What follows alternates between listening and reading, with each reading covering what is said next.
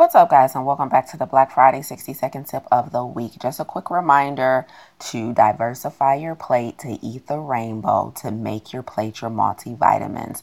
This dependency on man-made vitamins and supplements and powders is unnatural. Remember that the key word is supplement, meaning those things should supplement the diet. Do not go to a powder or a pill before you go to plants for your nutrient intake, right?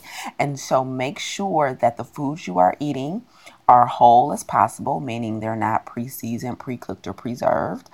They are colorful, so we want green, we want red, we want yellow, we want orange. All of those colors provide different nutrients in our diet. Make sure you're turning to food before pills and powders. Those supplements are not regulated, and also they do not provide the same amount of vitamins and nutrients that you get from the plant. No matter what the bottle says, if it's man-made, it does not replace what Mother Nature has done naturally. Get after it.